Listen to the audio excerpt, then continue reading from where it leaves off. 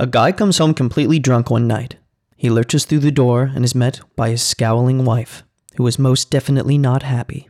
"Where have you been all night?" she demands. "At this new bar," he says. "The Golden Saloon. Everything there is golden.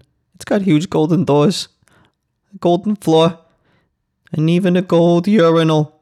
The wife still doesn't believe his story, and the next day checks the phone book, finding the place across town called the Golden Saloon. She calls up the place to check her husband's story. "Is this the Golden Saloon?" she asks when the bartender answers the phone. "Yes, it is," the bartender answers. "Do you have a huge, golden doors?" "Sure do."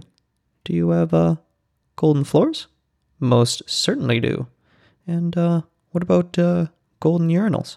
There's a long pause. Then the woman hears the bartender yelling, "Hey, Duke, I think I got a lead on the guy who peed on your saxophone last night."